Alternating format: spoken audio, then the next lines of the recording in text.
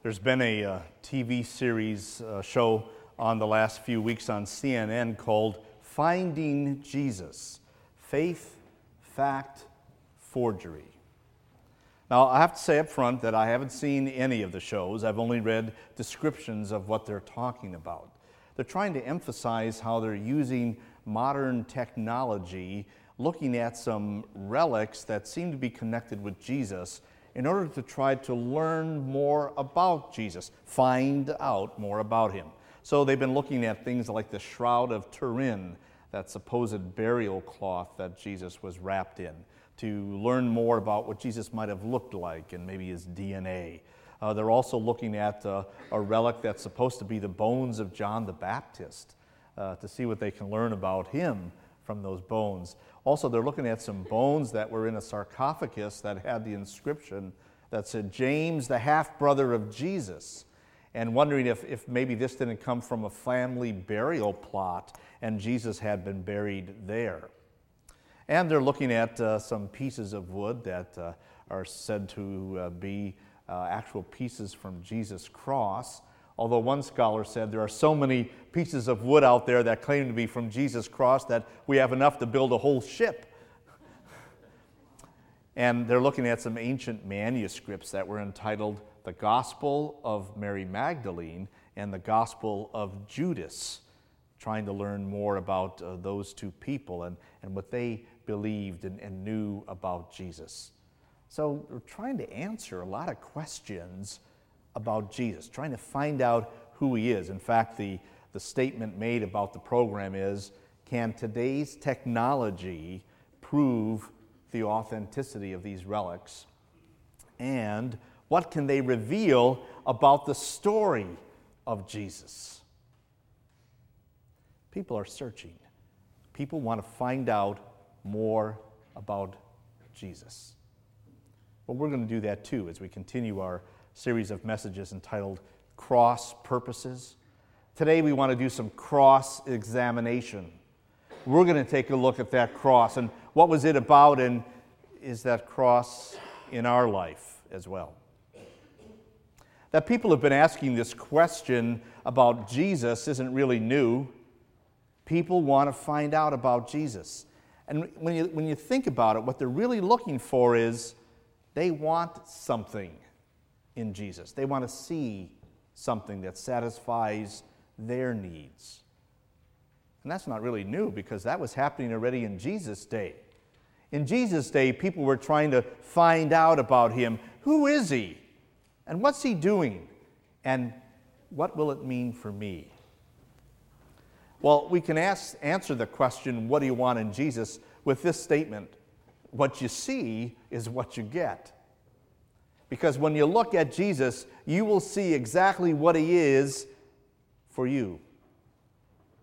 For example, in Jesus' ministry, in Jesus' day, people were coming to him for their physical needs. They were looking for somebody to provide them for what they needed. An example of that was that day that Jesus fed over 5,000 people with that miraculous lunch. They were so amazed and so impressed that Jesus so quickly and easily met their need that they kept following him and wanted to make him, the Bible says, their bread king. Somebody who was going to provide for all of their needs, and I might say in a rather easy way, they didn't have to do anything, but just be there and get it.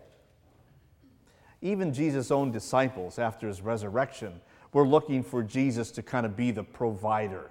They had asked him, so now, Lord, are you going to set up your kingdom? They were looking for him to set up a powerful kingdom that would rule over everything and take care of all of their needs. They were looking for a provider. When our needs are apparent to us, and especially when our needs go unmet, then we have this habit of looking to God to get those needs met. It's like the psalmist said, the eyes of all look to you, and you give them their food at the proper time. You open your hand and satisfy the desires of every living thing. But it's not just when we are in need that we look to God. The truth is that we are always looking or dependent on God. Even when we think, hey, my life's okay, I got it all under control and I'm providing for everything, we still need God. Because God is the one who provides everything that we have.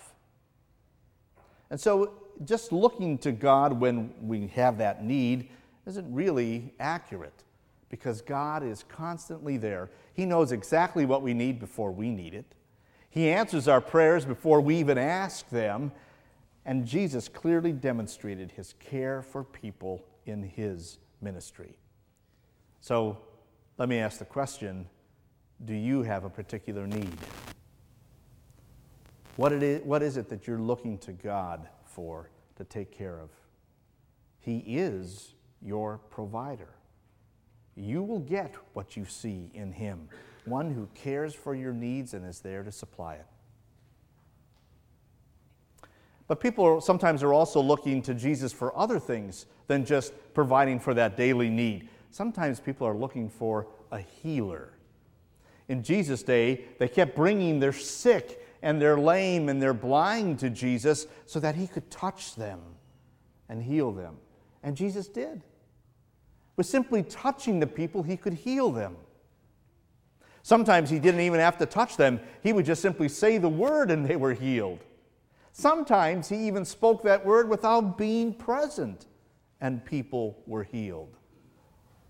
It reminds us what it says about Jesus and his word in Hebrews chapter 1. The Son of God is the radiance of God's glory and the exact representation of his being, sustaining all things by his powerful word. God is our healer. In the Psalms, it tells us that he will heal us from all of our diseases. We have seen God's healing work here among members at Apostles. People sometimes who were in tough, difficult health situations, and they were healed. Now, maybe we would ascribe it to the medicine or the treatment we were receiving, but God was using that. And sometimes God did it without that stuff too. You see, God doesn't need medicine. He doesn't need a medical plan that he has to follow to bring healing. Sometimes it comes as amazement to us or amazement to the doctors. But even without our being amazed, God is at work to bring healing. So do you have a need for healing? For some health? For some strength? Go to God with what your need is. Approach him with confidence, knowing that he can, and according to his will bless you. Now, there's another thing that sometimes people are looking for in Jesus, and that is they want a teacher. Somebody who can guide them, somebody who can show them about life and give meaning and assurance to them. In Jesus' day, the people were amazed at how he was a teacher. It says it's because he was one who taught them with authority. That is, he wasn't like their teachers of the law who simply imposed things on them and said, now you need to be more dedicated to God. You need to show more devotion. You need to follow these rules. That just laid a burden of guilt on the people. No, Jesus' teaching was different. He talked about the unconditional love of God and the forgiveness of God. The Apostle John said he was full of grace and truth. One day, Jesus had said to his disciples, the Spirit gives life. The flesh, that is what you do, counts for nothing. The words I have spoken to you, they are full of the Spirit and life. And then Peter said to Jesus, Lord, to whom else shall we go? You have the words of eternal life. Do you need a word of encouragement? Do you need some guidance? Do you need some reassurance for your life? Just listen to Jesus. He is your teacher. His words have life because he is God's prophet. He is the Word. His words are truth. When you look at it then, having Jesus as the provider and the healer and the teacher, why is it that people are still looking and trying to figure out Jesus? Maybe it's because they haven't examined more closely who Jesus is. Maybe they haven't really listened to what he's been saying. And maybe if they have, they don't like what they've heard. They're looking for a different answer. They want something else from him.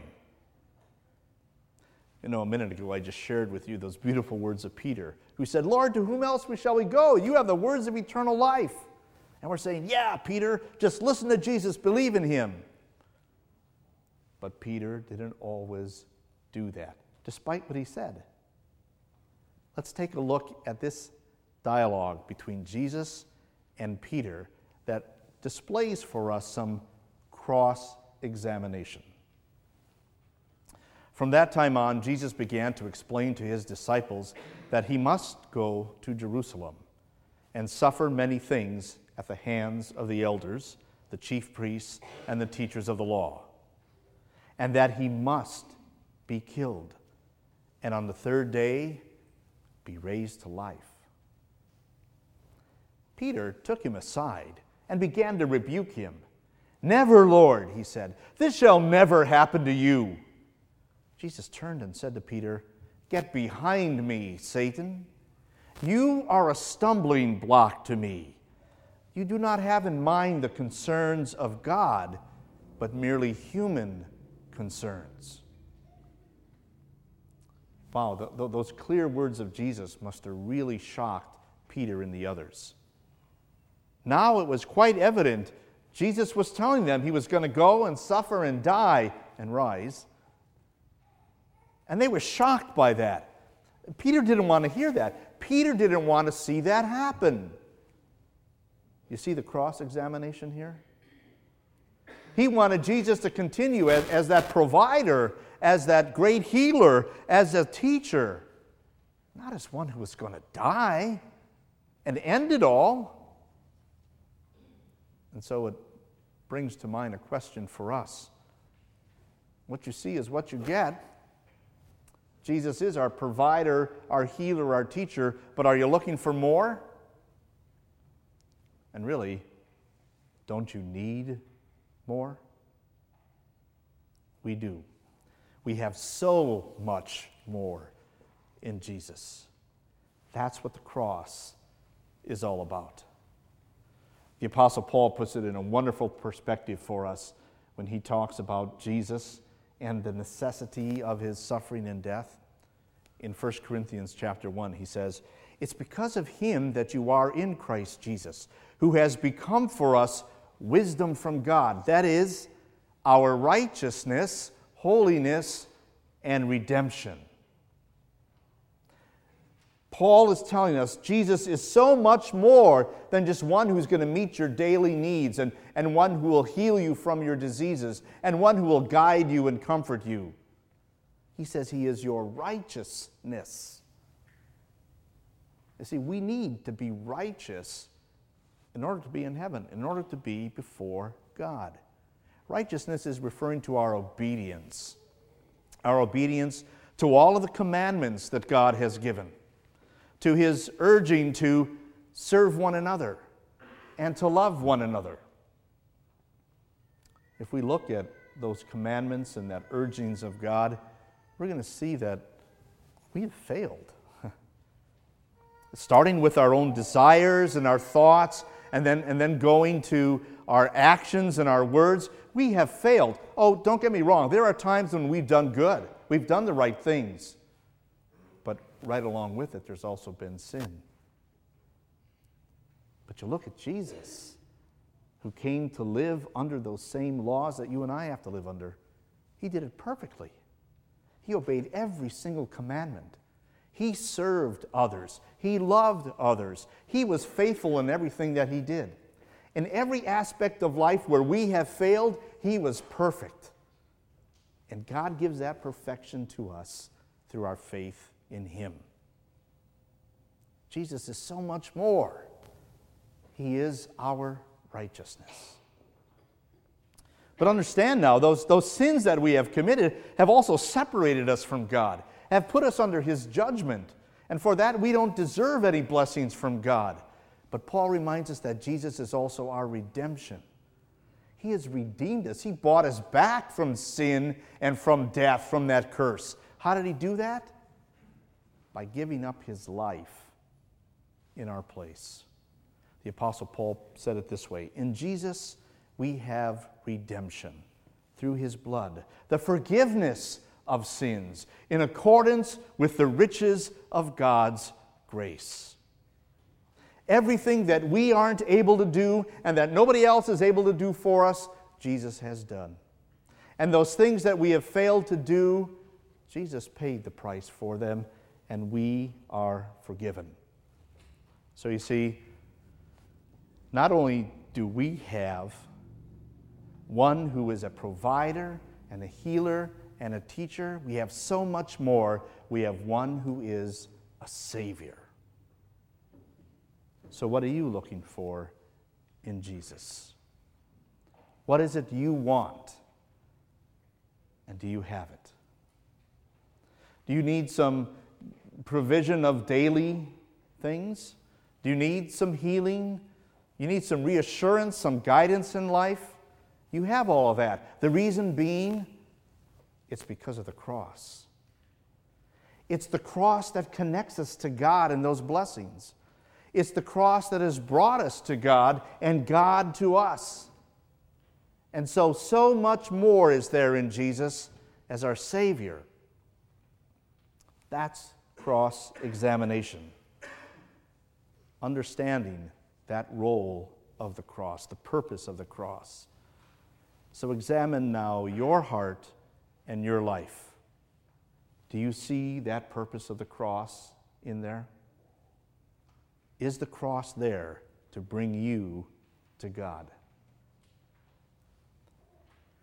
After Peter made that wonderful statement about who else can we go to? You have the words of eternal life.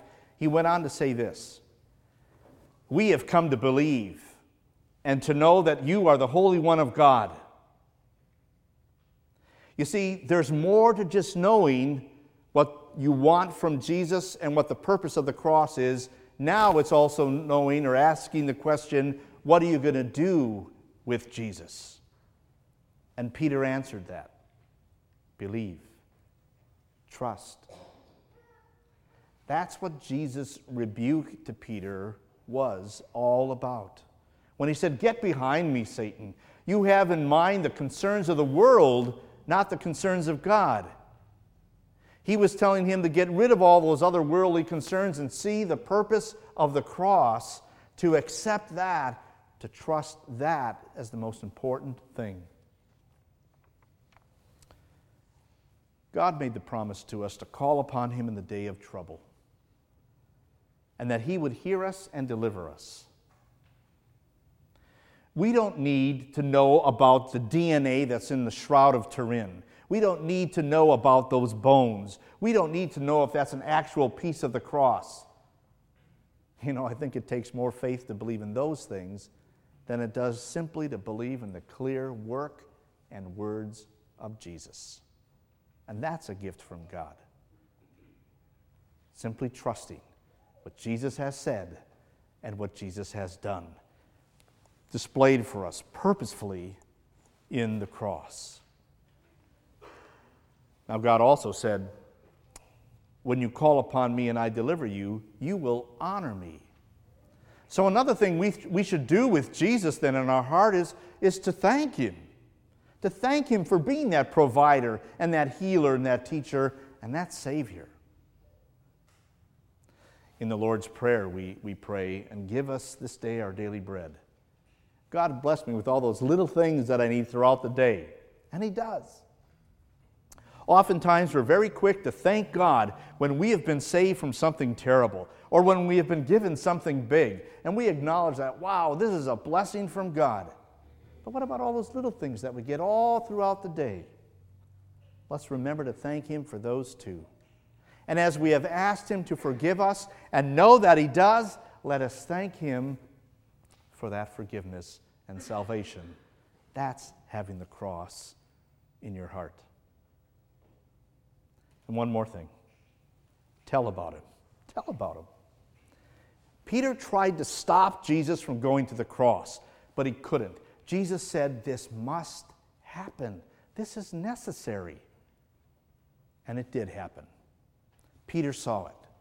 He saw Jesus suffer and die, and he saw him rise again from the dead. That changed Peter's life. Now his life was devoted to telling others about their Lord and their Savior. How has the cross of Jesus impacted your life? Has it changed it? What effect has the cross had on you? You know, the cross is a very prominent symbol of our faith, isn't it? We very unashamedly portray it because that's our message. That's our salvation. But the cross isn't just something that's to be there in church. It's to be there throughout our life, in our worship, in our conversation, in our conduct. Tell about the cross. Finding Jesus. People are searching. People want to know. They want something from Jesus. Will they find it? I don't know if TV shows like that have an effect on people and their faith or not. But I know this, that all we need to know about Jesus is there in his works and in his words. Embrace his cross and see how God changes your life. Amen.